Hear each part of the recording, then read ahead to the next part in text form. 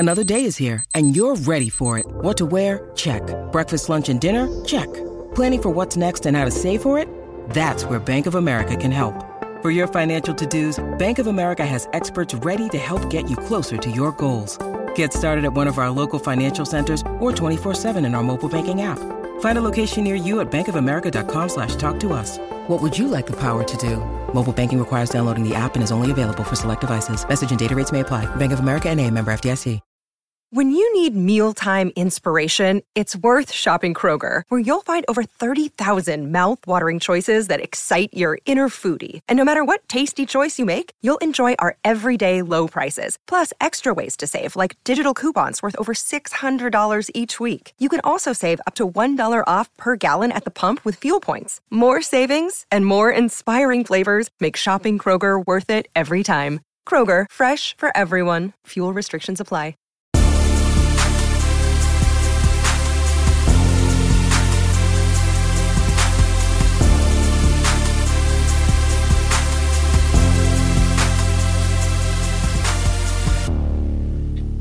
Welcome to episode 14 of Leafs Talk Forever. This is our season review episode. Kyle's back with us. Scott's also here. We got the whole crew. Let's get it started with the typicals. We got the Discord group chat. Obviously, that thing's kind of died down since, last Saturday. Makes sense, but we hope we can get it popping again by the draft, by the free agency, all that kind of fun stuff. There is the Inside the Rink NHL page. I shared it, I believe, in the Discord chat, and I can share the Discord chat on Twitter. So join the Discord chat, join the Facebook group. While you're there, Inside the Rink on Twitter, on Instagram, on Facebook. We are a partnership with them, so check out their stuff, check out the articles, check out the podcast, buy some merch. Over the course of the back half of the Tampa Bay Toronto series, I was on a Facebook ban. It's now 100% over. I've shared some posts on there. So let's get the downloads and the article reading, all that kind of stuff up. As mentioned before, episode 14. One other thing to note before we get into the jersey segment. We didn't mention this because I don't think it was announced yet last episode. But Austin Matthews was nominated for Hart, along with Igor Shesterkin and Connor McDavid. And rumor has it, from what I've heard, a lot of people think Austin Matthews is the favorite. Jersey number 14. Kyle, you can start. Welcome back. Start with your 14. Thanks, Spencer. My number 14 I chose was Matt Stajan. Matt wore the number 14 for 6 seasons. He had 223 points in 444 games played. Played for the Leafs between 2003 and 2010. And he's my favorite number 14 player. For me, number 14, and I think I've said this a lot in previous episodes of the podcast, not necessarily my favorite player, just a noted player that I would have preferred of the list available. I'm going with Dave Andreychuk.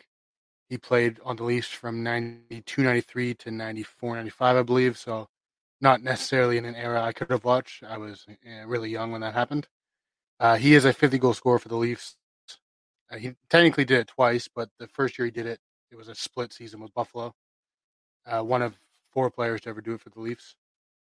And yeah, just a noted player I picked off the list that played in an era I could have watched, but not necessarily my favorite. My number 14, Jonas. People say Hoagland, some people say Hoagland. I'm not really sure. It's a Swedish name, so he did play, I think, 3 years with Toronto. Not more of a depth player. I believe he did play on a line with Mats Sundin for a little bit of a season, but mostly at that time, Mats Sundin was like Sidney Crosby. He had basically duds playing on his line and somehow made them a little bit better. Not by far. I don't really have a favorite at 14, so it's kind of like past episodes. But yeah, Jonas Hoagland. Scott, take her away with the classics. For classics this week, we have 4. The first one being Dave Keon. I mean, a player that doesn't really need any kind of explanation for Leafs fans. In my opinion, at this point in time, the greatest Leaf of all time. He was, just an overall great player who doesn't really need any kind of breakdown or introduction. If you don't know who Dave Keon is, you probably shouldn't be calling yourself a Leaf fan. Next, we have Wolf Plymouth, who wore the number 14 for 1 year before switching to 99. He played 3 seasons with the Leafs where he had a career-high 97 points. Probably more famous for wearing number 99 than number 14, as he was one of the players who wore it before it was retired by Wayne Gretzky. Next, we have Dave Reed, also played 3 seasons with the Leafs, was more of a depth guy. I don't think he ever scored over 25 points. He's probably more known as a TV personality on what used to be Leafs TV, now on, it's called Leafs Nation Network, I believe. And lastly, Ron Wilson, another one who's probably more famous for another reason, that reason being he's a former NHL coach for numerous teams, probably more notably San Jose Sharks, sorry. So those 4 players, the most famous being Dave Keon.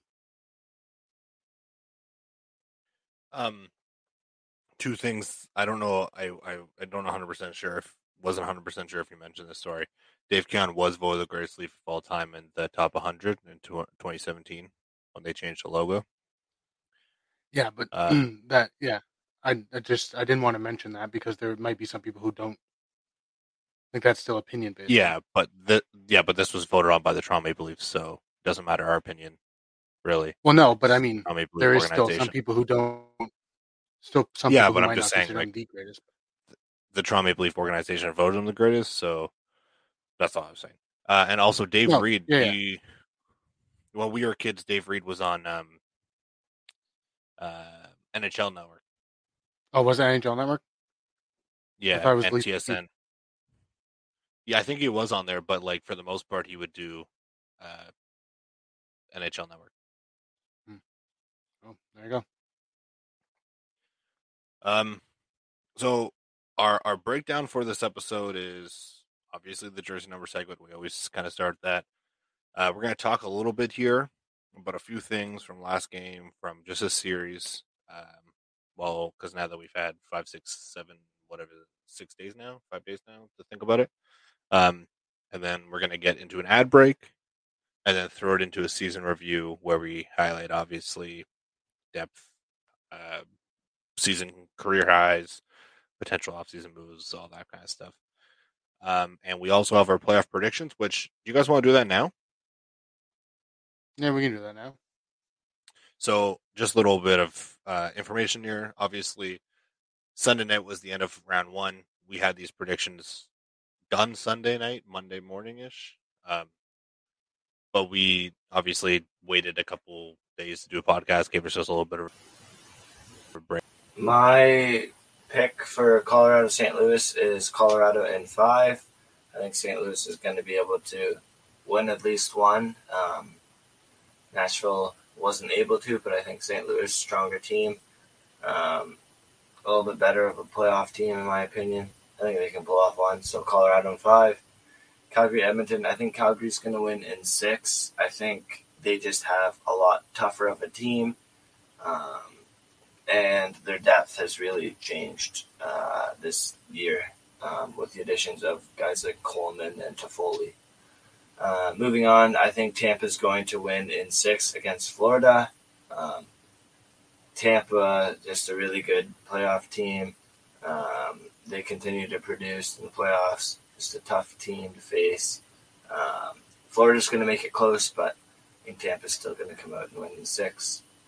And Rangers, Carolina. I think Carolina's going to win in 6. Rangers, they're going to put up a good fight, but I think Carolina, defensively, they're a really good team. I think they're just going to be able to shut down the big guys like Panarin and Kreider, Zibanejad, and win it in 6.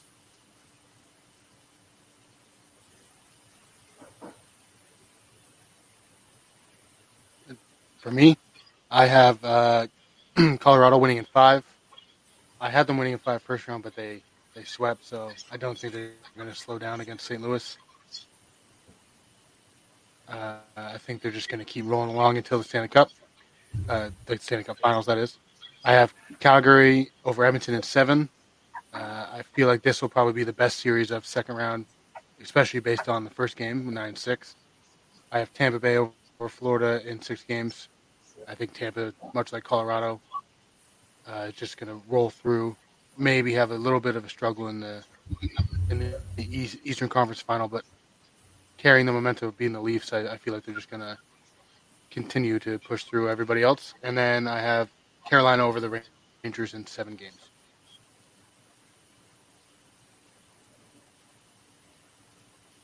It's funny that you mentioned the defense, Kyle, because Braden Smith, or is that who it is? Braden Smith? Brendan Smith on Carolina. Smith. Yeah. Tony DeAngelo, Brady Shea, and I believe there's one other defensive player. Slavin? Was it Slavin? I 3 of the 6 or 4 of the 6 defense came from the Rangers. Oh, no, it wasn't Slavin. So I think that's funny. And there's like Jesper Fast, and I think there's another forward. And there's Antti Ranta, who also played for the Rangers. So I think like one quarter of their team or something like that, or 1/8 of their team is former Rangers players. So it's funny that they met. Derek Stepan. Pardon me? Stepan. Yeah.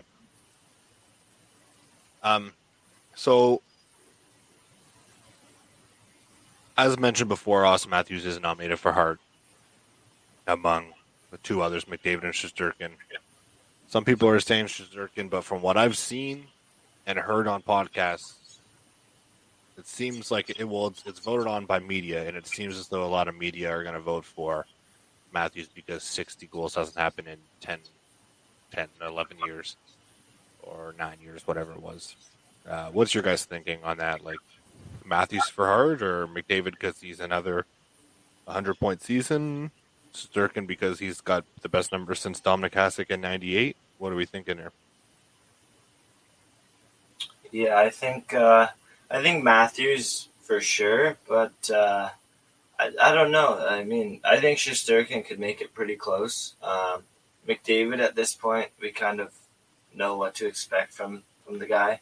But yeah, I want to say it's between Matthews and Shesterkin, but Matthews comes out a little bit just because of the fact that 60-goal scorer, and I mean, without Matthews, would the Leafs be where they are now? Probably not.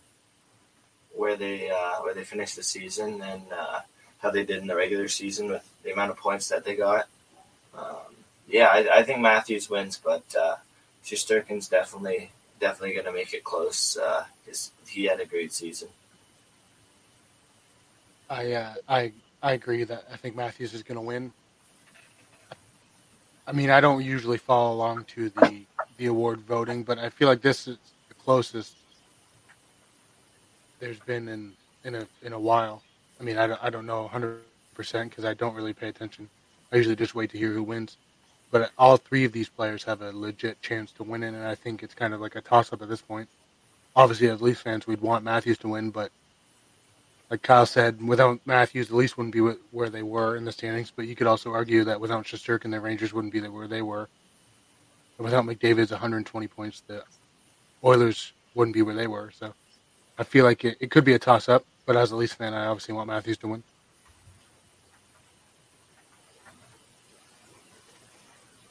My opinion is, Matthews. Shesterkin, 1998. Some of the best numbers, but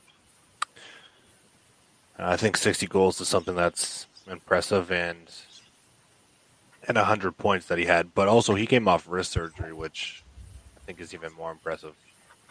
He came off wrist surgery. He missed the first 5 games. Then he had 7 goals in the first 12, I think, or something like that. And then, like by the time he hit 10, I think Leon Draisaitl and Alex Ovechkin had 20. And then he ended up beating Ovechkin by 10 goals? Mm-hmm. Yeah, or he only more. played 73 games, right? 73. You said he missed 5? Well, no, and he missed, I think, 4 at the end of the year, plus the last one of the year. Oh, yeah, for sitting, having rest before the... I think he played 68 games. Okay. And he's got, I want to say 72 goals in his last 83 games. Wow. Like, obviously, he's... Oh.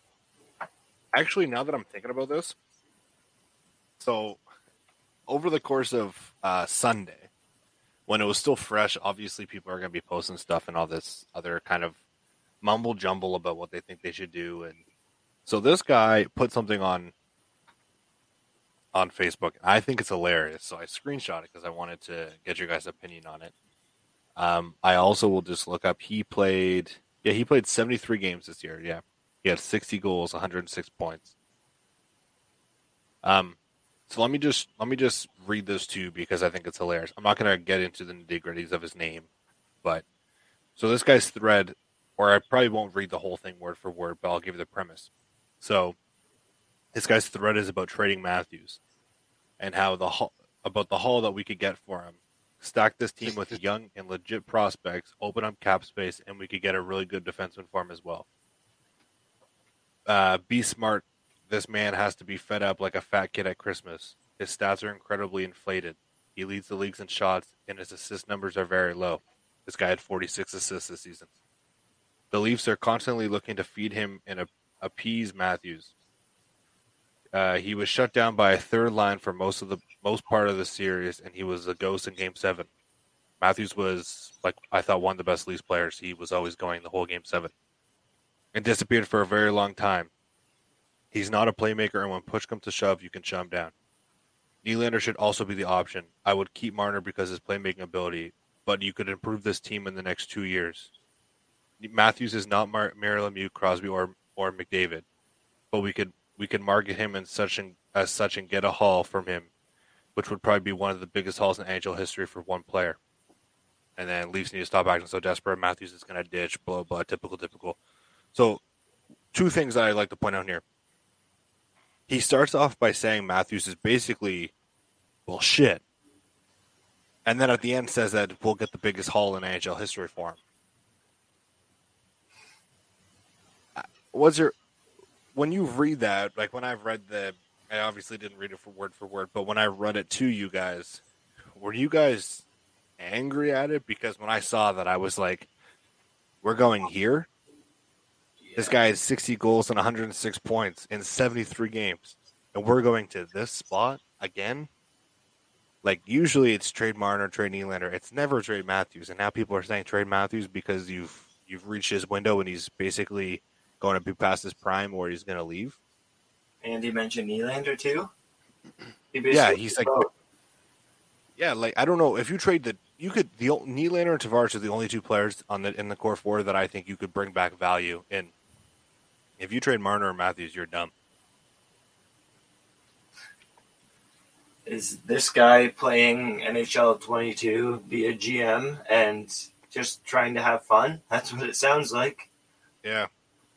I mean, the one thing that I thought was funny is, like, Scott pointed this out to me. Kyle Dubas said they're going to work on an extension on Matthews. But he's eligible for an extension, not this year, but next year, in his last year of his contract. And I think it was Scott that brought up to me that Kyle Dubas had said that he was going to look for get an extension done. And then I saw Kyle Dubas say that, like, Matthews is, like, seems excited at the fact that an extension is coming. So, shouldn't we get off the pot or piss on this situation? Like, obviously, what's going on? I think that this guy posted this for one of two reasons. One, he wanted attention, and he knew by making the most controversial, idiotic statement he could, people would flock to his post and either ridicule or praise him for being brazen enough to say it, or ridicule him for coming out and saying it, or he's genuinely an idiot and he knows nothing about the game of hockey. Like, how come when Austin Matthews puts up 60 goals and 46 assists, people say he's a one-dimensional player and at least need to get rid of him? But when Alexander Ovechkin puts up 73 goals and 37 assists, people say he's the greatest goal scorer since Wayne Gretzky. I did notice that actually lately, even with I know McDavid's like a well-rounded player, but even with Draisaitl, Like, I don't know what Draisaitl's statistics were this season. I know he had like 54 goals or something. But when he scores 50 goals, everyone says that it's because he's on a line with McDavid, and he's a well-rounded player, and he's two-way, and he gets back and this and that. But like Matthews also led the NHL in takeaways this season, so he's not obviously just a goal scorer or just an offensive player. And I mean, I don't know. People may get mad at this, but I think this goes back to what we said. What was it? The 6th podcast we did, where it seems there's a lot of Leafs fans, you could call them wagon jumpers, who only started watching the Leafs again when they started making the playoffs, when they first got Matthews and Marner and Nylander or whatever. And those 10 years before that, they were embarrassed to admit they were Leafs fans. So they bought into the hype, which, I mean, even non-wagon jumper, non-Leafs fans bought into the hype. But they bought into the hype of this being a championship caliber team, which it is. They just struggle in the playoffs. But it seems like now that they haven't made it out of the first round, and the media has played it over and over and over again, and they push narrative after narrative after narrative. These fans who pretended not to be Leafs fans for 10 years or gave up on the Leafs for 10 years, who have now come back, just hop onto Twitter or Facebook or Instagram or whatever other social media platform they can and say this team sucks because they can't make it out of the first round. So it just seems weird that he would say that when none of it is true. Obviously, the trade Nylander is a go-to any game of the year. But like, I don't know, does he even watch the Leafs? Why would you trade you arguably the best player in the league?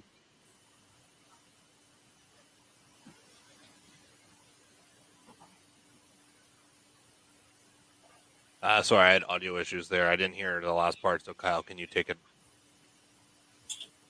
Yeah, I mean, I'm in the same sense as you, Scott, where this guy's remark is just him wanting attention, and him at this point just putting stuff out there and not really comprehending what he's saying here, because we're not in a stage where you're gonna throw away 2 of your top, I don't know, let's say 5 players, because we'll include Riley in there. Tavares, Riley, Nylander, Marner, Matthews, let's say, right? That sounds right. You're not going to throw away Nylander and Matthews now just because you're going to get a whole bunch of prospects, and then you're going to have to restart everything again, basically, right? That's the way I look at it. Yeah. So why do that now after you've lost another first round in the playoffs? So what? You still have more time to do this, rather than starting fresh and going back to a Leafs team similar to, let's say 2015, when they had some players, but they weren't quite there with regards to winning a playoff series. But yeah, I don't understand that whatsoever. I'm going to read you one more. We'll talk about it, then we'll go to break so we can get to the season review, okay? So this was a comment in that guy's post. Oh, sorry. There's another guy that said we need to trade Dubas fire Dubas and Shanahan because they only get guys that are 5'9" or whatever. So, as opposed to the previous guy who only got big physical guys and it didn't work out for the Leafs either. So, exactly. So this is this guy's trade breakdown. So Nylander, because he's got talent like Dougie, but doesn't have the heart. Trade Nylander for a first-round pick, a second-round pick, and a young prospect. Tavares, a 70-point two-way player. Trade Tavares and eat half his salary, get a first-round and a prospect. Marner, a less palatable, you know the word, player to trade because of his creativity. Trade for Crosby, a first and 2 second-rounders. Oh my gosh. Why trade Matthews? Well, he never carries the puck. He doesn't put the team on his back and carries them to the next level. At $12 million a year, he doesn't make $12 million. He should be at ball to do that. Yes, he is 6'2", but he plays like he's 5'9". I also don't believe that we can afford his contract when it's up. Then he goes on to say, trade him to Phoenix. So that just shows how old this guy is. So trade him to Phoenix for 4 first-round picks in 2022 and 2023. Each of these moves gives us $7 to $12 million in cap, plus the 13 coming off the books. Actually, if you're trading all 4 of your stars, that would give you like $30 million in cap, plus the 13 coming off the books. But it gets better. So, as mentioned, he's traded all of our stars now. Then that clears up $25 million in cap, which we could acquire to get some grit to use to protect those stars. What stars? Oh, yeah. You've traded them all. Yeah. You have You literally just traded away 250 points of players and added nobody. your stars now Kerfoot. You added. You know what 15 happens draft when picks Toronto that are tries gonna to get- take 4 years to develop? Yeah. And you're getting, so you're trading Austin Matthews for just 4 picks. That's it. Four picks in 2 years. Yeah. But it's funny because when Toronto tried to get grit, we brought in Nick Ritchie. We traded Nick Ritchie by what? January? Yeah, for Labushkin, which I think was a great deal. Yeah, me too. But it's because grit. Like, if you're bringing in Nick Ritchie, if you trade all 4 of those players and bring in Nick Ritchie's, we're going to be just as bad as Arizona. 100%. Yeah. Like, you know who tried to bring in grit players? Montreal. Look how they're doing. Yeah. So I was 2 points here. I just want to touch on what that guy said and then what you just said. Does he watch the Leafs? Yeah, Like 5'9". Nylander- Austin Matthews. Nylander, the play style of Dougie Gilmore, but not the heart. Nylander's arguably been the best Leaf the last 2 playoff series. Matthews doesn't have the clutch or whatever he said. He literally scored the game winner in Game 5.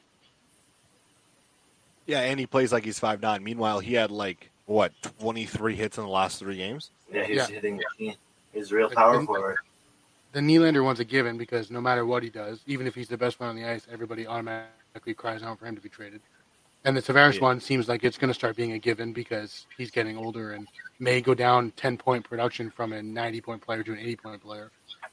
So clearly this guy didn't watch any of the playoffs this year, and he's just hopping on the bandwagon of the Leafs suck, which there's numerous comments you could point out. And then to touch on your point there, the last 3 GMs the Leafs have had before Kyle Dubas, Lou Lamoriello, Dave Nonis, Brian Burke, all wanted to add physicality, grit, big physical guys. And those 3 GMs are in that 18 years of first-round playoff drought. So why all of a sudden do we need to add physicality to complement our stars, which there'd be no stars if this guy had his way, when the 3 GMs, the what was that, 12 years of the 18?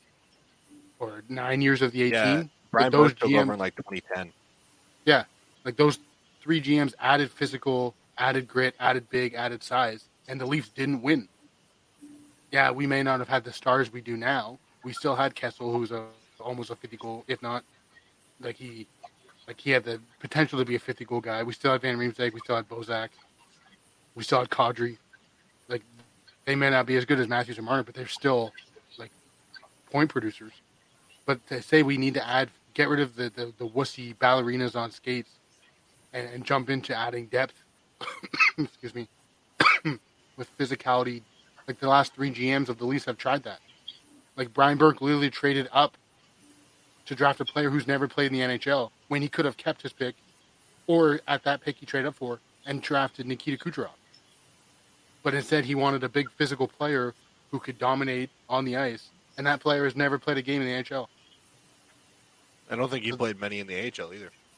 So that narrative of the Leafs need to add physicality is kind of getting old when you ignore the last 10 years of them trying to add physicality, and it's not working out for them. And you could even point to this playoff. Yeah, Wayne Simmons is a good player. But when he was on the ice, he was a liability because no matter what he did, he'd get a penalty. Even if he wasn't involved in a scrum, they'd give him matching coincidental penalties, and he'd be in the penalty box. So this narrative of the Leafs need to add physicality needs to stop because it hasn't worked out for them in the past. So why would it work out for them now? I think that's funny, that you mentioned that. I actually forget what I was going to say now, so never mind. I was just looking at the John Tavares contract. We have 3 years left at $11 million. Obviously, this is what I was going to say. So John Tavares came off a contract that paid him $5.5 million. Okay, $33 million in total. At 10:05 on Saturday night, when Jack Campbell technically became a UFA, right? Everyone the next morning said Jack Campbell deserves a payday. He's made $5.45 million in his career so far. He's going to make that in one season. He deserves the payday. He's earned it. He's worked hard for it. If any other person, like anyone, if this guy, the guy who wrote the first comment, if me, you, or Kyle, anyone was in that situation, coming off of 5.5, being one of the best players in the league, why wouldn't you take $11 million? Like, people are acting, and yes, you can say, I'll take a pay cut, blah, blah, blah. Like, I would, if I played for Toronto and I was in the NHL, I would definitely take a hometown discount in this situation to try and win. Yes. But at the end of the day, you've earned that money. If a team's going to offer you, like John Tavares literally got offered like almost $15 million this season by San Jose. And he turned it down to come to Toronto for 11. He took a pay cut. It doesn't seem like much. But like, people are complaining because he makes him 11 and he's a wuss and this and that. Like, you're probably just a big a wuss. Like, you're a keyboard warrior. And secondly, you would take that money. Just because you're working a $40,000 or $50,000 a year job doesn't mean that you get to comment all the time about these athletes that are making millions upon millions upon millions about how they get paid too much, blah, blah, blah. Like, that's what pisses me off is when it's Austin Matthews' time to come due and he's scored, say, 60 goals for the next, say, or 50 goals for the next 3 years, including a 60. And he wants $15 million, everyone's going to say he's overpaid. But if Jack Campbell got $7 or $8 million after having the relatively just above average season that he had this year, people are going to say it's great for him because he's got a backstory that makes you feel sympathy. That irritates me. You know what? You know who deserves to get paid? People who produce. So if it's Jack Campbell and it takes him 10 years, or it's Austin Matthews and it takes him 5, or John Tavares and it takes him 7 to get the contract, everyone earns the right at UFA. Everyone earns the right to go to market. These players earn the right, except these players decided to stay. Matthews, Martin, or Nylander with their team. Also, Nylander did mention his post-game or postseason press conference there that he hears the talk, and he's heard it since he got here, and he thinks it's hilarious. So keep talking about him. I just want to keep making comments about how he gets traded. Quick point before Kyle talks. Didn't Tavares, like, I know $11 million is still a lot, but didn't he take less than what was offered to him? Like, yeah, whoever it was, the Islanders, whoever, like, we're going to offer him more than $11 million. Yeah, Toronto was one of the lowest offered teams. Like, Montreal offered him 13. I think San Jose offered him almost 15. The Islanders were offering him, I think, 12 or something like that. And he did take less to come to Toronto. It just doesn't seem like much because he's making 11. It's funny because if he played his first season in Montreal when he scored 47 goals and he didn't come to Toronto because Toronto would say they don't want to pay that much money, you know how many people would bitch and complain? Yeah. We could have had this guy. We could have had this guy. And look at Nazem Kadri. Everybody wanted him gone. Like, or maybe not everybody, but Twitter, Facebook fans, whatever. You couldn't find a comment. And if you did, it was rare to say Nazem Kadri needs to stay on this team. Every comment was, we need to get rid of this guy because he's costing us in the playoffs. He goes to Colorado. 2 years later, he's putting up almost 90 points, and everybody's like, why'd you get rid of this guy? We should have kept him. Like, not many fans wanted Nazem Kadri on the team by the time he was traded because he was a liability in the playoffs. But now that he's putting up 90 points, they do a 180 on their opinion, and they're like, oh, we shouldn't have got rid of this guy. What were the Leafs thinking? Well, they were catering to the fans who didn't want him on the team. Yeah, and now you'll get comments, Scott, saying, "Oh well, Kadri's put up 90 points because he's playing on a team in Colorado." Yeah, but you don't see him playing with McKinnon and Landeskog or Rantanen. Yeah, he plays on the power play with them. But yeah, when he plays regularly, I'm pretty sure he plays with Burakovsky. So yeah, and Nadrushkin, I think. Yeah. So it's not like they're getting 30 minutes of power play time a game. So And it's funny because he also, like, if McKinnon didn't get injured as much as he did this year, I don't think Dodger would have put up as many points. Yeah, you do have a point there, because that's when he did step into play with Rantanen, because I know Landeskog at one point was hurt as well. Yeah. I think What it's were you saying, ironic, though. If the Leafs somehow cap wizarded and Kadri was still on this team, he'd still be putting up 80. This year, he probably would have put up 80 points. Oh, for sure. So, like, it's not a fluke that he did it. It's just, and everybody's like, oh, of course he does it when he's not on the Leafs. Why'd you get rid of him? Like, There's players throughout Leafs history that have been traded because the fans hated them. The fans called Larry Murphy, Frank Mahovlich. Like, so I don't know. Like, Toronto just, maybe it's just me. I don't really follow much fan bases in the terms of how influential they are to the GM. But it seems like Toronto's fans are incredibly influential when it comes to certain players that they don't want, and then the team has to get rid of them. Just looking here, quick about that, and then we got to get to the ad break. John Tavares was offered 7 years, $91 million from San Jose, so he left $14 million on the table. He also got offered $88 million for 11 million at 8 years for 88 because the Islanders had his right to offer the 8th year. Montreal was in there somewhere around 12 too. Also, it's not PJ Boy. They're bed sheets. Just throwing that out there because, like, people say it as a joke. Like, some people in the inside the rink group chat, they say it as a joke because they think it's funny.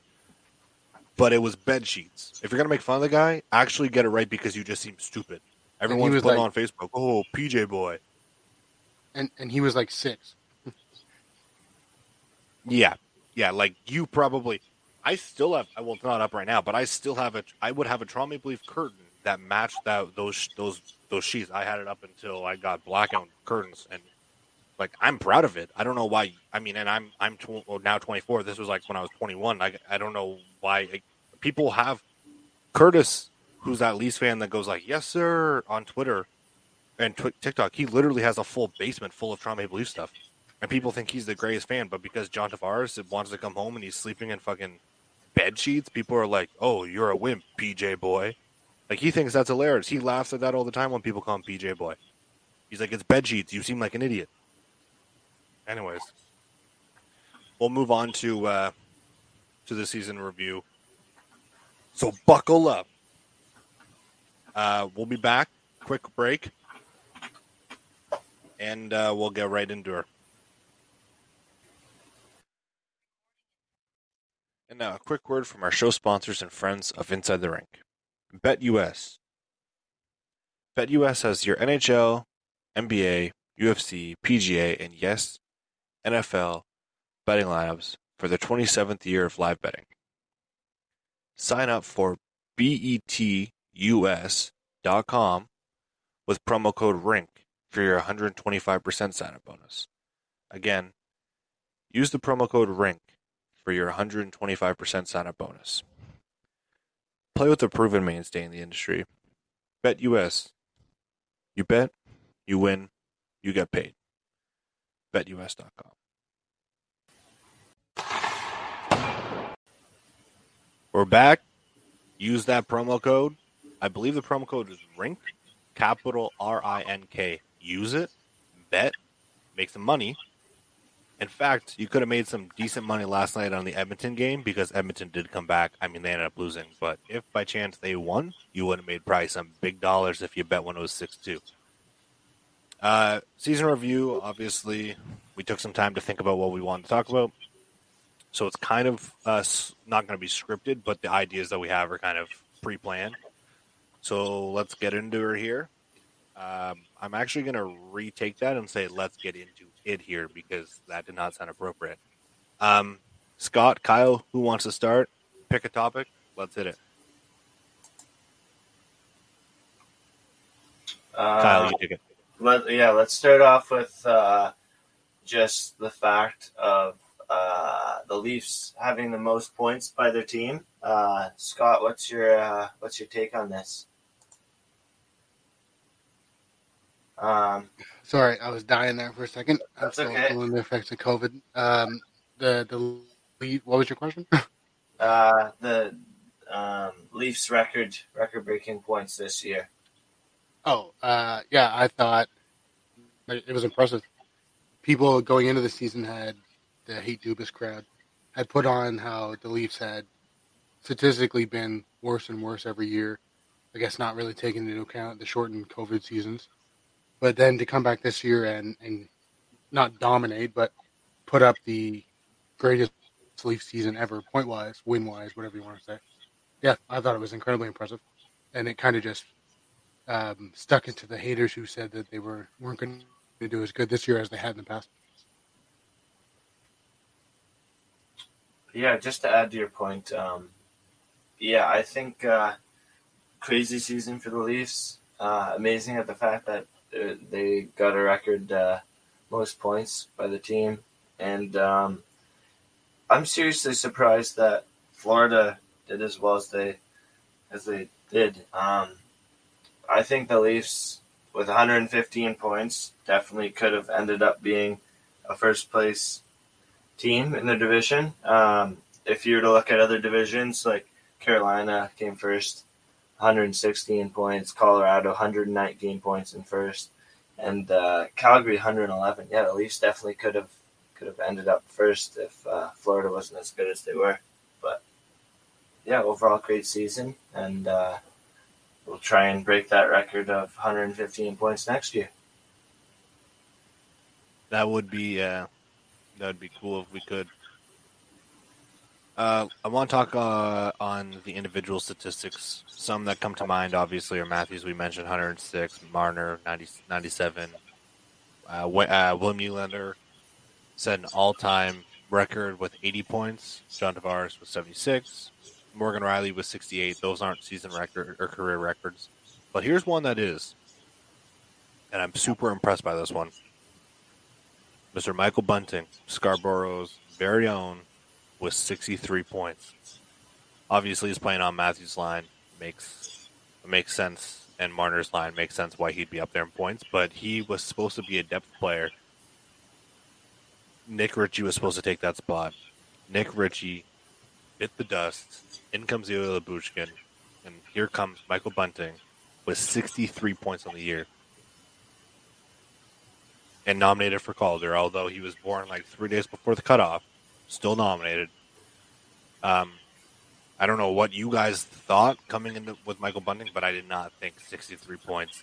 Also, another one that stands out, not for points wise, but David Kampf. That guy's a wizard at the draw. He won 52.9%, same as Jason Spezza,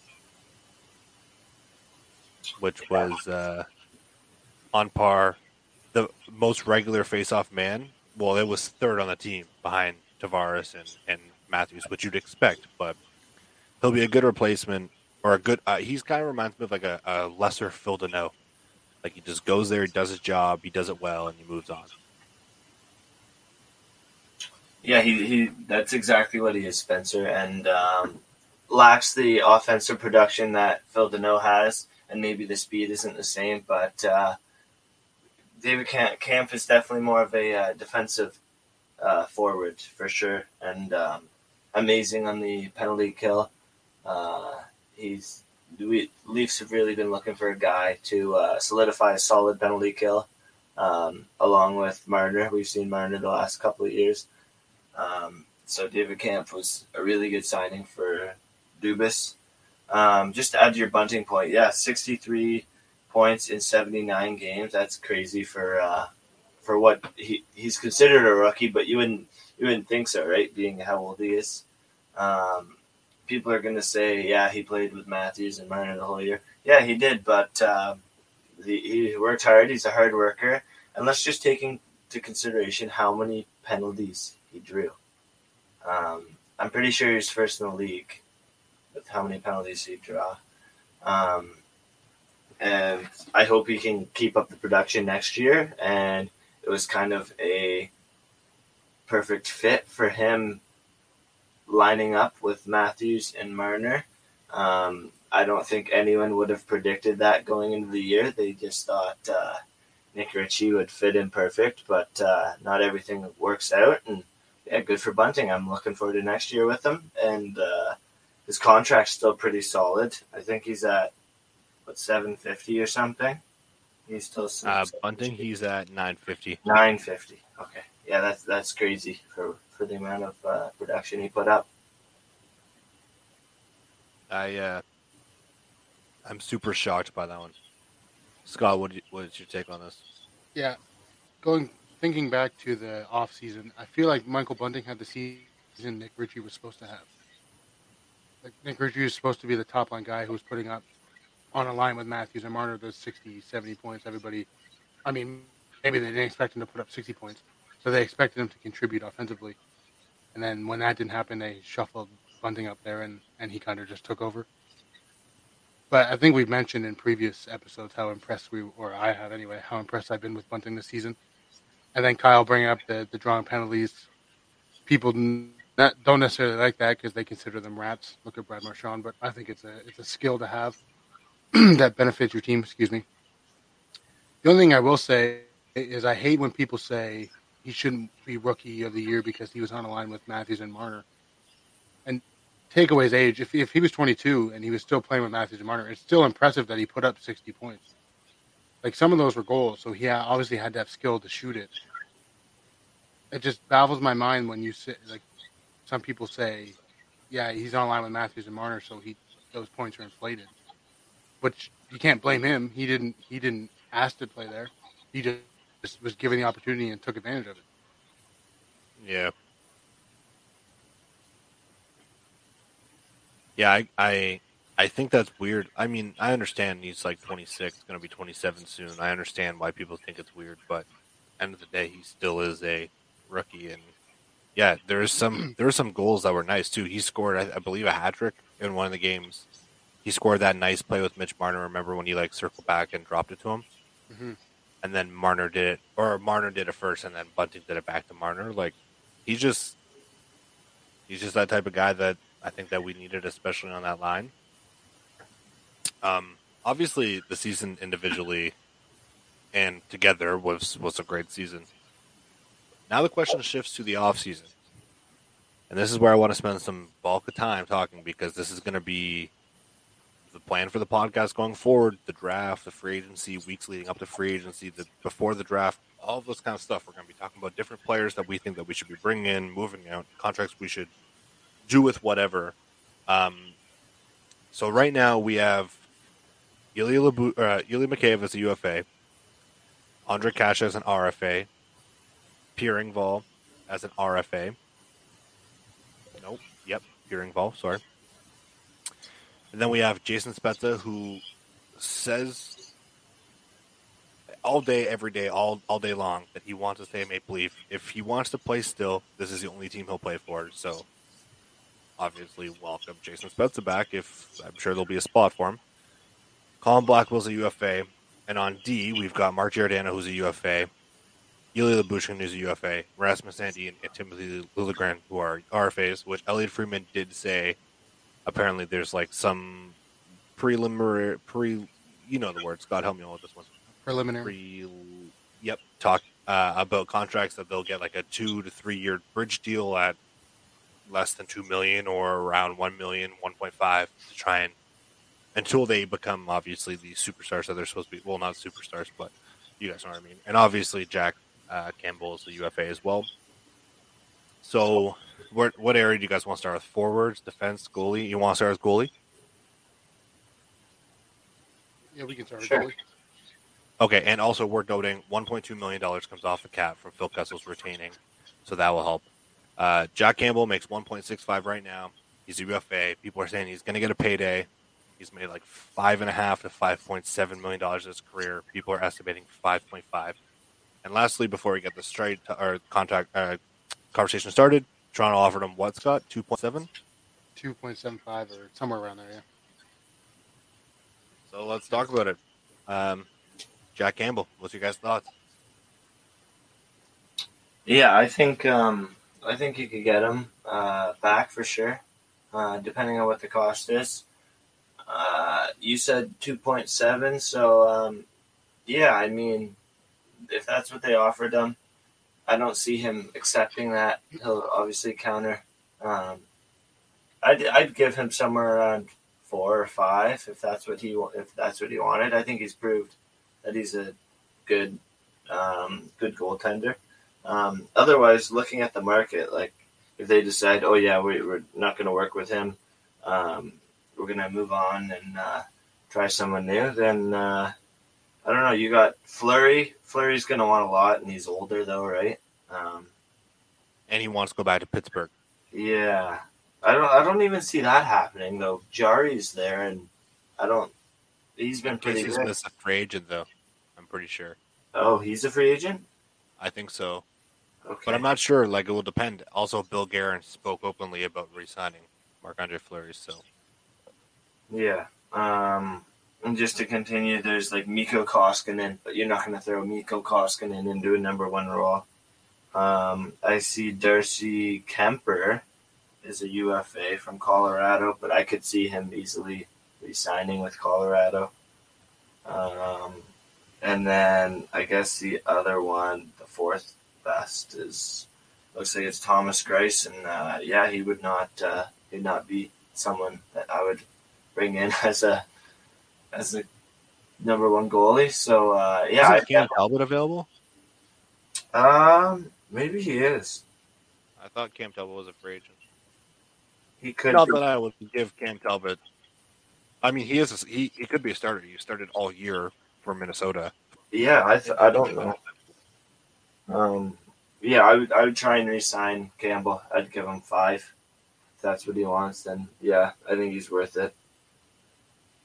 Scott, what's your take on this? 5 for only a couple years, though. He is 30, going to be 31. I wouldn't give him.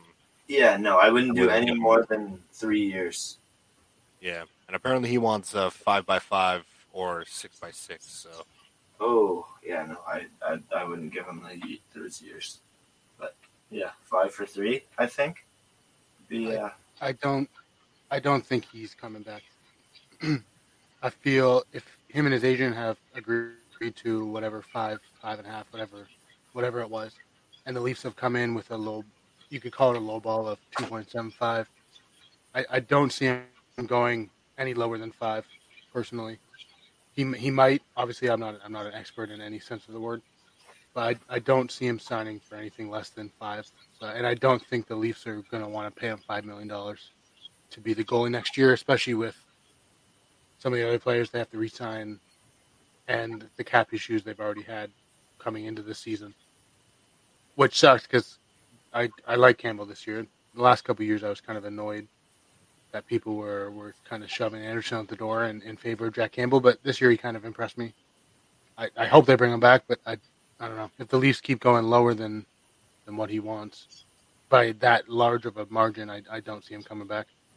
Now, who do you think he would go to? Do you think he would go to Detroit? Because I'm pretty sure he's from Michigan. Yeah, We've said that. Yeah, Kalamazoo, I think. Yeah. Yeah, I could see him going to Detroit. Honestly, with a player like him, I think it's just whoever offers him the right contract. I mean, he'd probably prefer to play for Detroit because it's his hometown team, but just his personality strikes me as the kind of guy who doesn't really care where he plays, as long as he gets the chance to play. I think you're right on that, Scott, but I also think that's going to play into the factor of him wanting to come back to Toronto. Like, he knows if he comes back, his job's secure. He loves his teammates love him, the fans love him. They literally chant soup every time he makes a save. Even if it's just a regular, like, in his chest save, like, they're screaming soup. So, I would offer 4.5, $5 million, whatever. And there's some players that I would trade out to make that happen. But I would also consider this. Like, we're talking about goalies, obviously. Jack Campbell, I've stated that I would want him back. But I would also, if you could trade Peter Mrazek's contract, and Shalgren's a reliable backup, sure. But there's also one other goalie on the goalie market right now that I would consider potentially getting as a backup, and that's Scott Wedgwood. Scott Wedgwood has kind of had the same career path as Jack Campbell, except he hasn't amounted to a starter 100% yet. I think he was a starter for Arizona, but it's Arizona. He played a little bit in New Jersey, but again, New Jersey. But like if you're kind of skeptical on Erik Källgren, or maybe the team isn't 100% sure what's going to happen next year, I think that you could throw $900,000 at Scott Wedgwood. And Scott Wedgwood and Jack Campbell could be your tandem. But also, that being said, there is Joseph Woll and there is Erik Källgren, who I like both those guys. So, I mean, I would say Jack Campbell comes back. This will transition to the next point here. There's been some talk, which I believe I said this on the podcast like a couple weeks ago. Correct me if I'm wrong. But I was the one, I wasn't the only one on this podcast, but we were the ones who said Jake Muzzin. Like, I brought the point up to you guys that Jake Muzzin should be considered to be traded, right? Yeah. Yeah, now everyone, not because of me, obviously, or because of us, but people are jumping on that. I think there's only a couple teams that he'll go to, if he did, because he's got no movement clause or no trade clause. I think one would be potentially back to LA, and LA is looking for a little bit more experience and everything.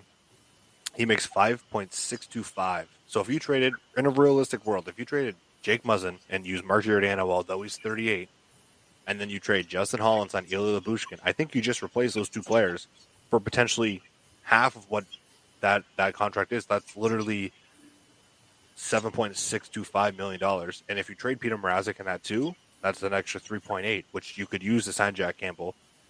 And then your defense would look something like Jake Muzzin, Morgan Riley, Ilya Lyubushkin, TJ Brody, Mark Giordano, Rasmus Sandin, and Timothy Liljegren, and then you need an extra defenseman who they have some, like Mac Holloway in the minors. And there's other options, obviously. Like, what do you guys think? Like, Jake Muzzin obviously has 3 years left at 5.6. He's 33 years old, kind of injury prone now. He was reliable in the postseason, but like, if Mark Giordano can do that, what do you think? Yeah, I think that's a good way to clear up some cap space for sure. What do you think they bring Giordano back on? Well, apparently they're talking like a lower deal, and from what I've understood is Jason Spezza kind of convinced them to try and take less. So I heard as much as $2 million. Okay, that'd be pretty good because I know right now it was like almost 4, right? Yeah, he's getting paid like almost 7, but he's making 3.375. But I'm not hearing this from inside sources. I'm just hearing this from Elliot Friedman and people on Twitter and Instagram that are saying, like, here's the source. This is what people are saying on their podcast. But also the other thing is, apparently a quote unquote inside source said that he was kind of disappointed in the fact that Calgary made it to the second round.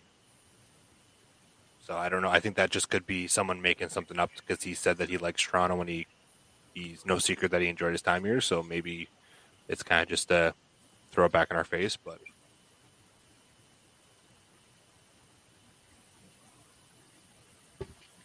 yeah, Scott, that just sounds like rumors to me. The mad that Calgary made the second round. I think in past episodes, so it should come as no surprise that we're a big proponent of getting rid of Justin Holl, which clears up cap. And if you have to get rid of Jake Muzzin, do that too, then I'd be perfectly fine with that.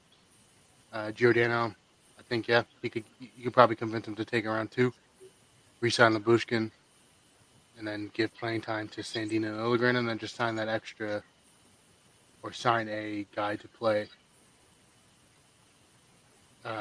in and out when needed.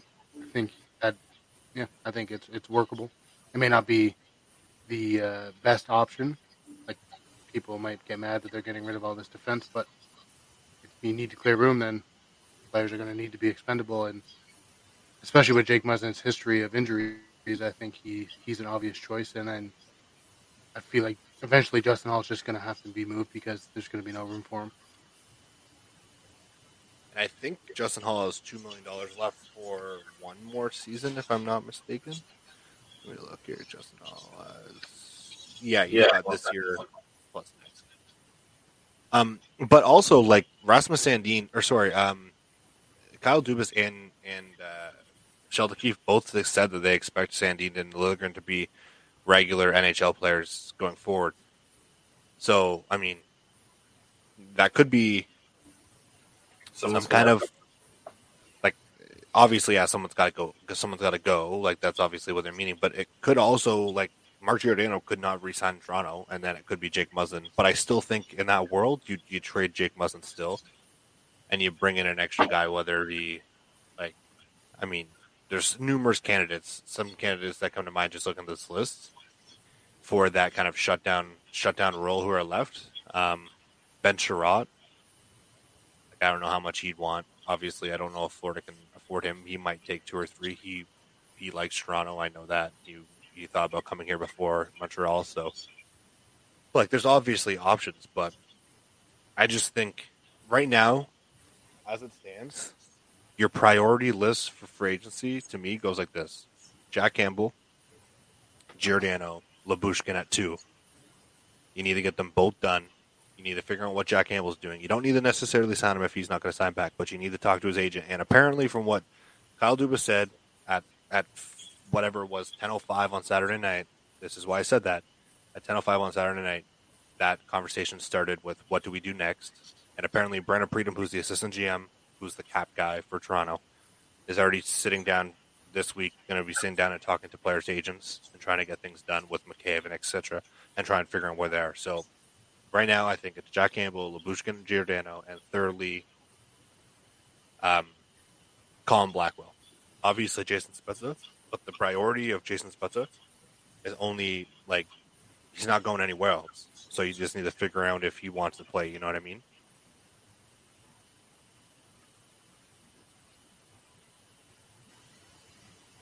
I think, for me anyway, I think obviously Campbell's the number one because Kyle ran through some goalies you could add, but I don't think any of them would have as good a season as Jack Campbell had next year, if Jack Campbell can continue to play that well.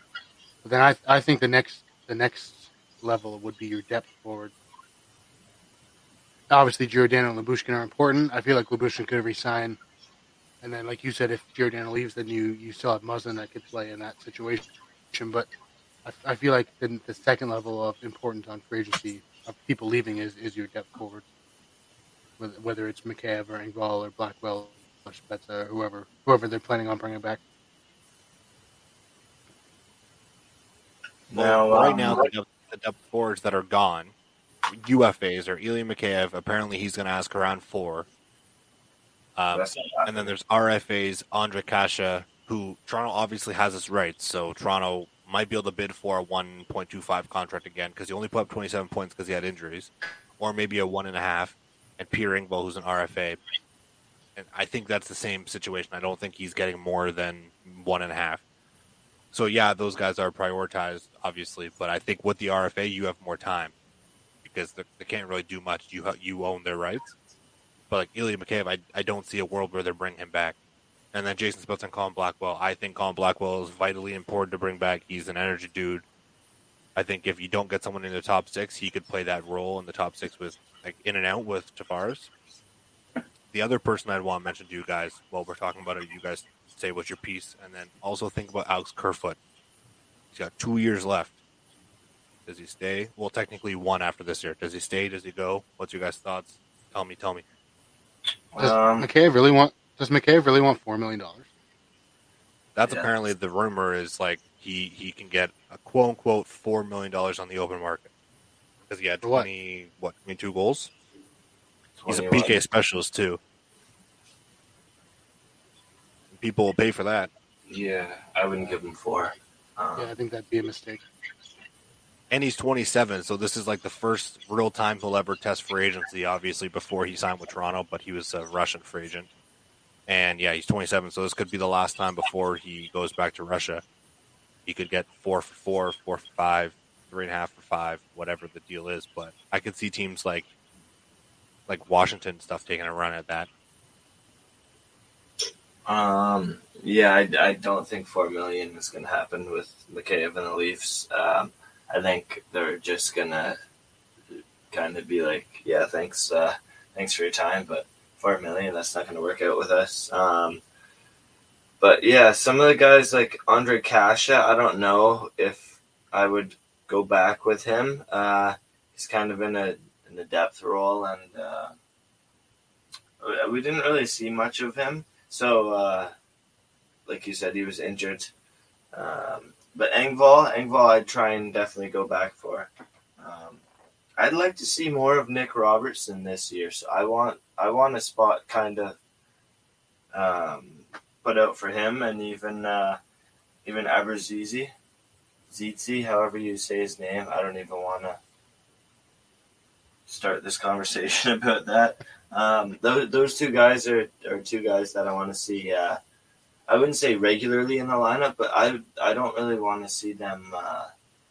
I don't want to see Robertson for sure back down with the Marlies. I know he's 20, still really young, but I'm hoping next year is his year where he'll start producing like his brother did. Obviously, they're not going to put him up in the first line, or at least I don't think so. But I hope he's going to be able to produce next year and stay up with the club.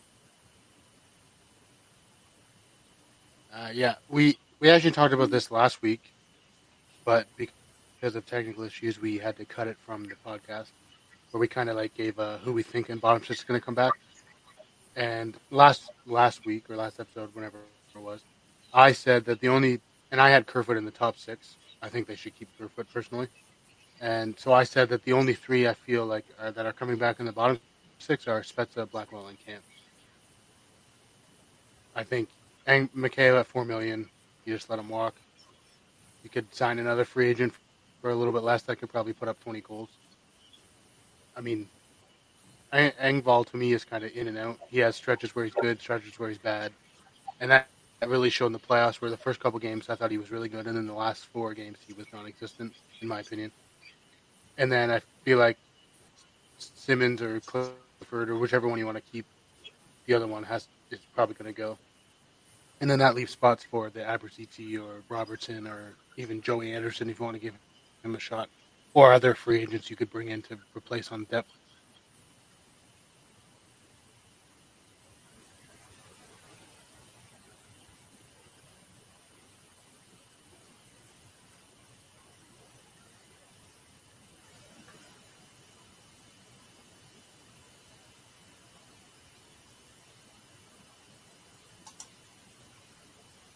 Spencer, if you're talking, you're muted. Yep, I was talking and I am muted. I don't know what's going on. Sometimes I'll click mute, and then it doesn't go, and then like 4 minutes later it says mic is muted. So thanks for telling me, guys. I was just saying, like, I did agree with Scott last week. I think Clifford, he's a UFA, or he's 3 years until he's UFA, but he's 31. He signed like a minor league contract essentially. I think he's just going to run his course out with Toronto and the organization, then retire. Wayne Simmons, I could see him potentially getting traded. I know not what everyone wants to hear, but I think after this playoff and kind of the team showed that they don't really need that big and tumble tough style. But I mean, at the same time, he could be that 30th forward. But I do have one other thing that I think personally, there's two players that come to mind with free agency that I think Toronto could try and get if they lose Mikheyev. One of them is Nick Paul. He's a local kid. Obviously, I don't know if Tampa's going to be able to afford him.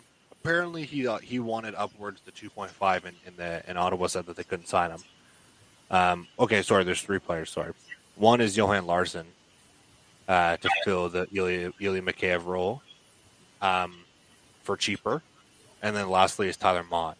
I think that's a guy that Toronto will also kind of look at to fill that depth role. But going back to your point, Kyle Dubas did say that he thinks like we need more from the Marlies. So whether that be Brett Seney, who people are kind of iffy about because he's 5'10", Kerfoot, Robertson, Anderson, those style players, I think we'll see more spots made up for that. But yeah, I think Blackwell will be one of the main guys that come back next year, like in the bottom portion there. And it's important to use these ECL guys because they're making like the minimum that they can make. So Aberzizi, Robertson, Joey Anderson, I don't even know who else is on an ECL that you could call up. There is the Dmitry Ozhennikov, Ojenikov, I believe. He's 19 though, but apparently he's supposed to be a good player. There's also Alex Steeves. And there's one other guy who I think Toronto could use eventually, and that's Curtis Douglas. He's a big dude. He's like 6'8" or 6'6". Like he's a pretty big dude. So I think there's lots of prospects or lots of players in the minors that they could put to use, leaving more money to sign players like Campbell, etc. What about? I just noticed looking at a free agency list here, Spencer. Your buddy Nick Delorier becomes a free agent.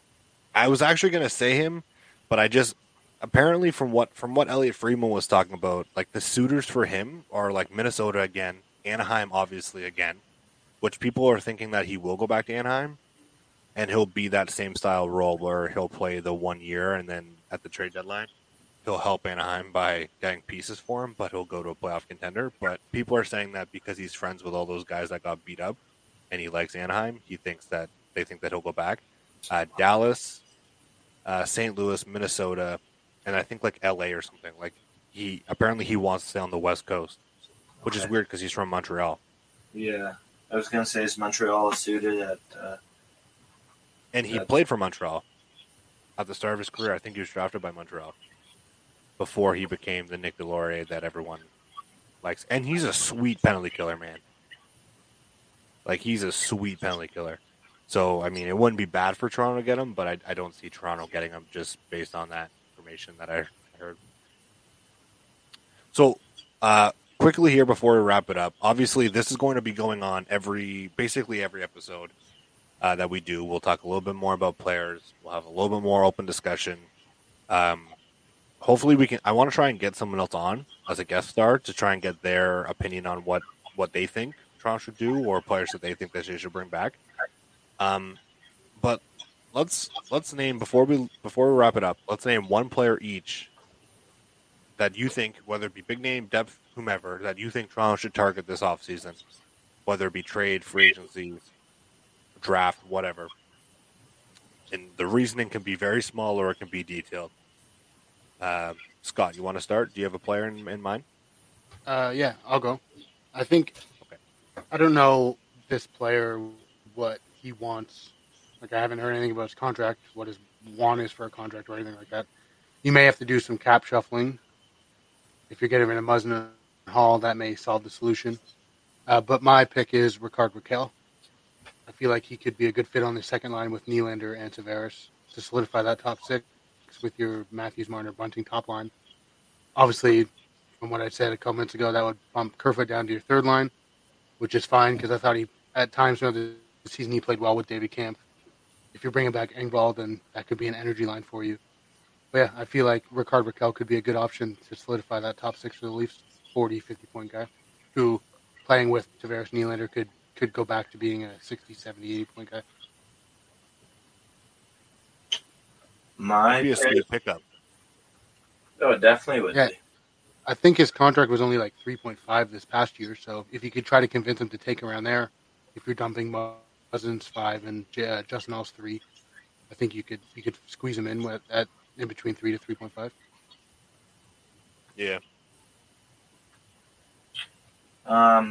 I'd like to see the Leafs go out and get Goodbranson, big stay-at-home defenseman who can be your sixth right-handed defenseman. Right now he's making 1.95. I could see him getting around 2. I think he'd be worth it. I just want to see the Leafs go and get that big physical defenseman that if someone's going to hit someone and get knocked down or cheap shot, this guy just comes in and steps in. We haven't seen a defenseman like that on the Leafs in a while. Since Brian McCabe. Yeah. Okay. So I'd love to see a guy like Goodbranson come to Leafs. He's also from Ottawa, so maybe that'll have something to do with it. Brian McCabe until he got thrown around like a rag doll by the Denver. Exactly. Yeah. Yeah, I think that like Zadorov's also a free agent. Obviously, he plays on the line with Branson and Calgary. I think both of them are going to get re-signed. I think that line as like a big physical, tough defenders who throw their weight around and really don't give a shit about who they hit, how they hit them, or what the suspension or non-suspension in Zadorov's case is going to be. I think that Calgary, that they're Sutter's style. I think that they're going to re-sign them. But it wouldn't be bad. I mean, you'd have to obviously shuffle your defense. I think I'm having internet issues. Can you guys hear me? Yeah. I didn't know if you were done talking or not. No, it popped up on my screen that my device wasn't connected. So, and for mine, I'm gonna name one because I think it's obvious, and it kind of sucks because you guys actually went off the board, and I'm just going with a person that I think Toronto had interest in. Well, I know has had interest in for like 3 years, and that's Tyler Bertuzzi. I think his contract's around $4 million, roughly $4 million, $5 million. I think he's got one more year after this. Toronto's been targeting him for now 3 years. The first year, they almost apparently had contract discussion or trade discussions with Detroit. Almost had something in the works, but then he got injured. Then the year after that was the pandemic, and then this year with the vaccine issue and him being the only NHL player now that's not vaccinated. But next year, they're estimating or predicting that Toronto and Ontario and all of Canada will go back to kind of normal, and there won't be a vaccine mandate or whatever. So yeah, I think that he could be that gritty guy, kind of like a Zach Hyman, but a little bit more physical, kind of like a Michael Bunting, a pest who could play on Tavares' line with Nylander and kind of spark that line, so then Tavares and Nylander can just focus on their game.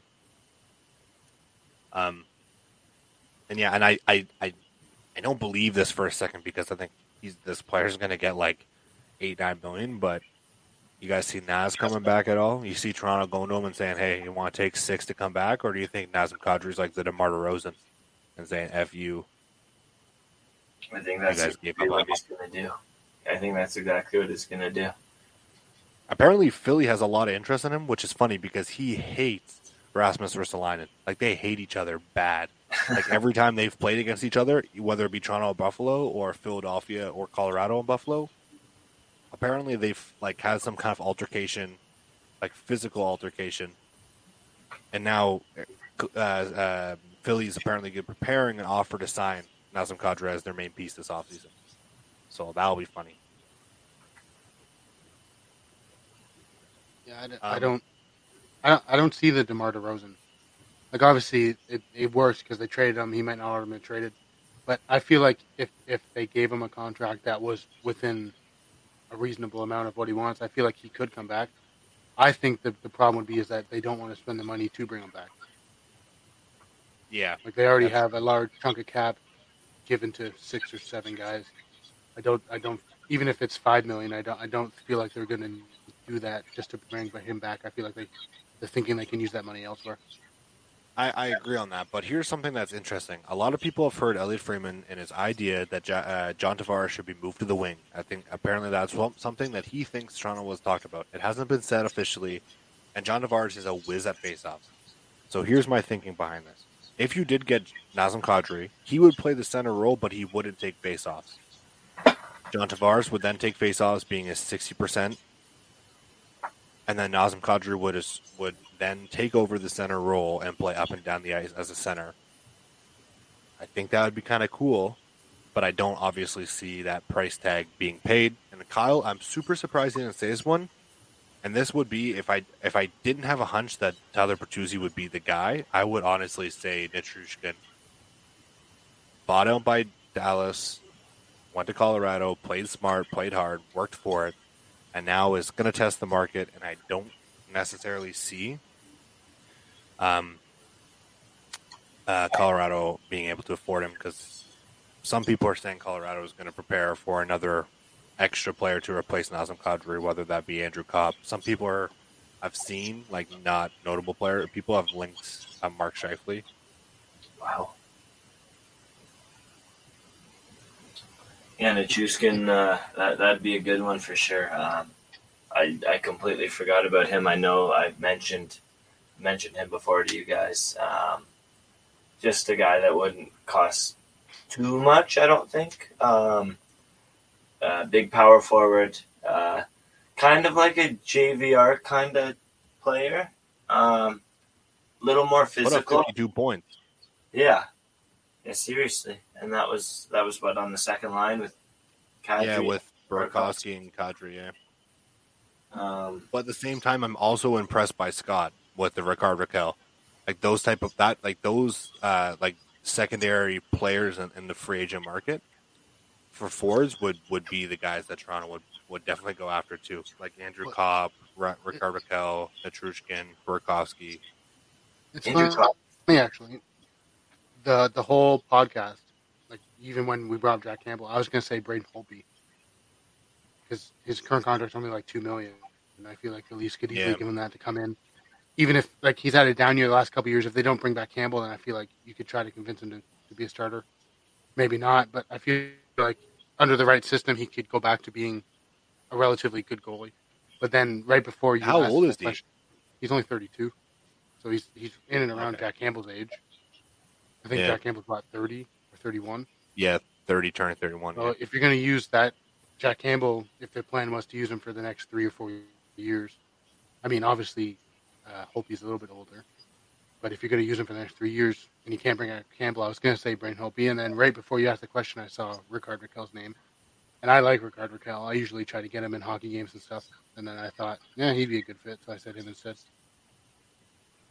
Yeah, I also heard the other day that like on the 32 Thoughts podcast, when they talked about, because every time that there's a new podcast out and there's an elimination of the playoffs, they kind of talk about their offseason plans. And that's one thing Ellie Friedman brought up was that Braden Holtby doesn't necessarily want to be a backup. He still thinks he could be a starter. And Edmonton had interest in him a couple years ago, but then he went to Vancouver. They also had interest in Markstrom. Then he went to Calgary. And then this year he got bought, or last year he got bought out. But he wasn't a fit in Vancouver. I think that was the issue. And then he played well, but injuries happened, and you got Jake Ottinger, who rose to the occasion. So... also will be interesting because he's an RFA, Jake Ottinger. Not saying Toronto will have an offer sheet, but I think that we will see a world where there's offer sheets now despite teams, and I think that could be one of the guys that kind of they force Dallas's hand, which Dallas doesn't need the hand being forced. Obviously, they're going to resign him, but also I think Alexander Radulov, he is a UFA. Not that I want him; he's going to be 36. I think that could be the end of him in the NHL. If that was Arizona, I'd jump in and just offer Jake Ottinger like a 7-year, $8 million contract, just to screw Dallas over. I mean, because they can afford to buy him out too. Even if they use him, like your team's not going to be good next year. You're probably going to be like 2-3 years before you even consider yourself a bubble team. So I would maybe not 7 for 8, but like 5 for 6.5 or 5 for 7. Just so Dallas can't match, and then you get a potential goalie of the future to build around. Yeah, that's true. Also, another player, I don't want to talk about Max Domi because I think that's one name that's always going to be brought up because of Dad, but Andre Palat is another guy who I don't see him coming to Toronto, but guys like in that secondary, third, tertiary level tier are guys that Toronto could bring in on cheaper deals to play in that top 6 role. And I don't see Tampa also being able to afford all these guys. Yeah. So, see, it's just real quick before we wrap up. To me, I feel like people are like Toronto should bring in this guy, Toronto should bring in this guy, Toronto. But honestly, I don't think that they're actually maybe a defenseman and try to re-sign Jack Campbell. But with how Dubas said that they want to try to build up some of the young guys or AHL guys in the NHL. I don't think they're going to be bringing in 4 or 5 forwards. I think maybe there's only going to be one. Yeah, they're going to try to bring on 1 forward, and then the rest of their bottom 6 will be filled out with Abruzzese and Blackwell and Robertson, Spezza, and all the other guys that they might re-sign. I don't think they're going to go wild and completely rebuild their bottom 6 in the offseason. I think that you could see a world where they trade Kasha to, like, say, for example, because he's got RFA rights to, like, say, Arizona or Buffalo, a team that could sign him, whatever. But I think that you could see a world where they bring in one guy, and that guy is just to complement the top 6, like kind of like a Michael Bunting style, player, like the players that we named, like those secondary, tertiary tiers. Yeah. But then from there, I think that your third line could be Kampf, Engvall, Kerfoot, and your last line could be Robertson or even Robertson, say Abrazizi and Kerfoot as your third line, and then Blackwell, Kampf, Engvall as your last line, and then Spezza if he resigns as your extra. But he also doesn't want to play if he's not going to contribute daily to make an impact. So you're right. I don't see a world where – and Joey Anderson obviously is that other name that we've brought up. So I think that you're right. I think even if they don't, I still think that you could improve on the back end. Truthfully, yeah, you made a good point. I think that Toronto could only really use maybe a forward, one defense, and a goalie. So you're right. I didn't really think about that. Just obviously, you said a top six, potentially second line guy, but I don't. I think they're going to go into the offseason and they're going to get like a David Kampf type player, like a third, potentially fourth line guy who's going to play well for them, and then they'll just cycle the usual guys up onto that second line. Kerfoot. Yeah, I'm just kind of tired of seeing Kerfoot on the second line. No, yeah, me too. But I don't change. I don't feel like they're going to go and add an actual top six guy. I feel like they're going to add a player who is going to play well for them. That everybody's going to in the offseason to be like, who the hell is this guy? But then when he actually starts playing for them, he's going to play well, and that guy could fit on the top six if he plays well enough. Look at Michael Bunting. But I don't see them going out and signing a top six. Even though that was my player, that's a true statement though, because Toronto's the type of team that's got like that analytical background, right? So they'll find a guy, say for example, let's just say Riley Smith, because he's the name I'm looking at. If Riley Smith or like what's a guy from Ryan Strome from Chicago, like those type of styles, or Dylan Strome, like the guys who, I mean, Riley Smith was a bad example, so let's go Dylan Strome, who had bad years but have good potential. Mm-hmm. And then they could sign him to a $1-2 million contract and throw him in that role. Yeah, you're right. And I feel like everybody's going to be arguing you need to add more offense. But, again, me personally, I feel like Matthews and Marner are going to have just as good a year next year, if not better. I think Marner's going to reach 100. Matthews is obviously going to reach 100 again. Then you have your 70, 80, potentially 90 in Tavares Nylander, or your potential 70 in Michael Bunting. So I don't feel like you need to add that 80-point player. Yeah, I feel like they're going to go out and add that potentially no-name.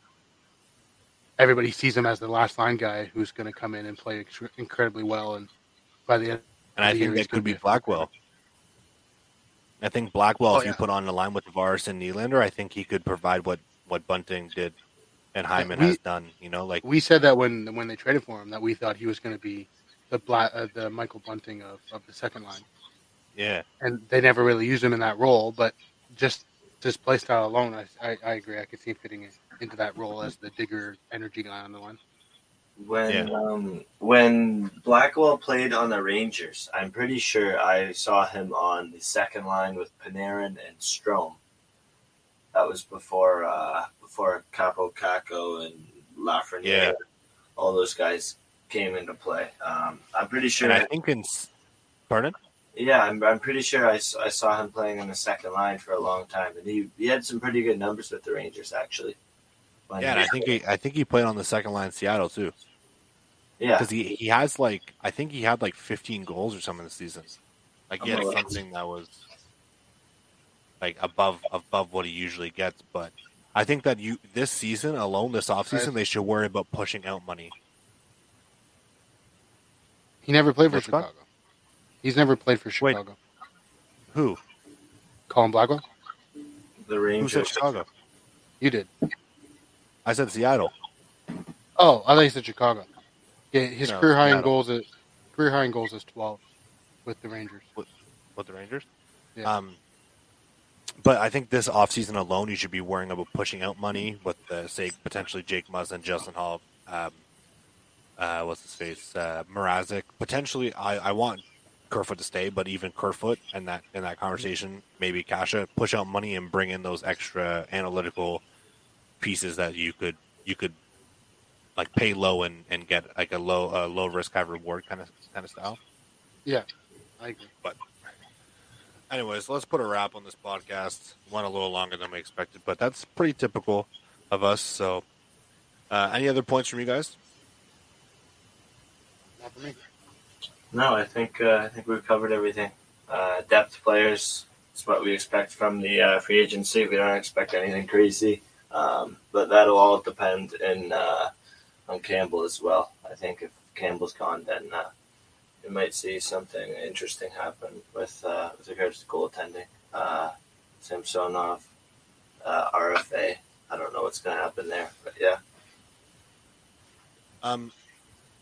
I agree, and that leads me to my next point. That next week, if we do this, say next Thursday, if it works for everyone, we might know more about what's happening. There might be maybe a re-signing. There might be some more conversation, and there's going to be some weeks that we don't do it for 2 weeks, or maybe like one of us isn't here or whatever, which is fine. Like sometimes there'll be the dog days of summer when it's kind of like, say, middle August and there's kind of nothing going on.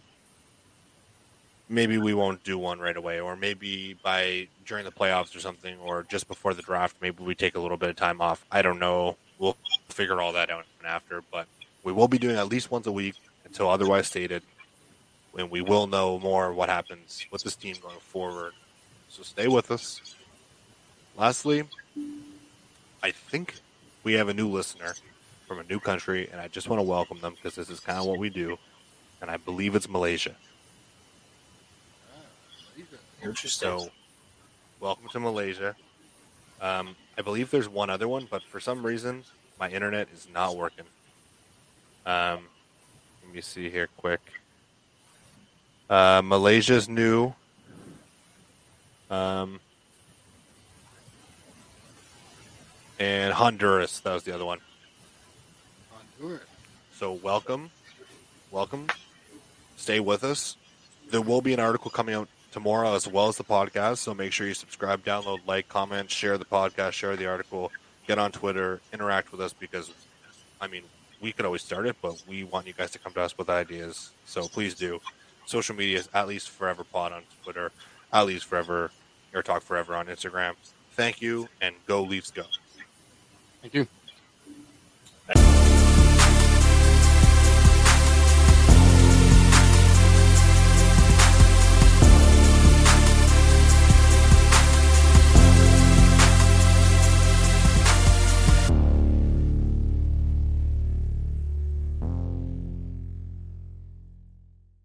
Thanks, guys. Thank you for listening.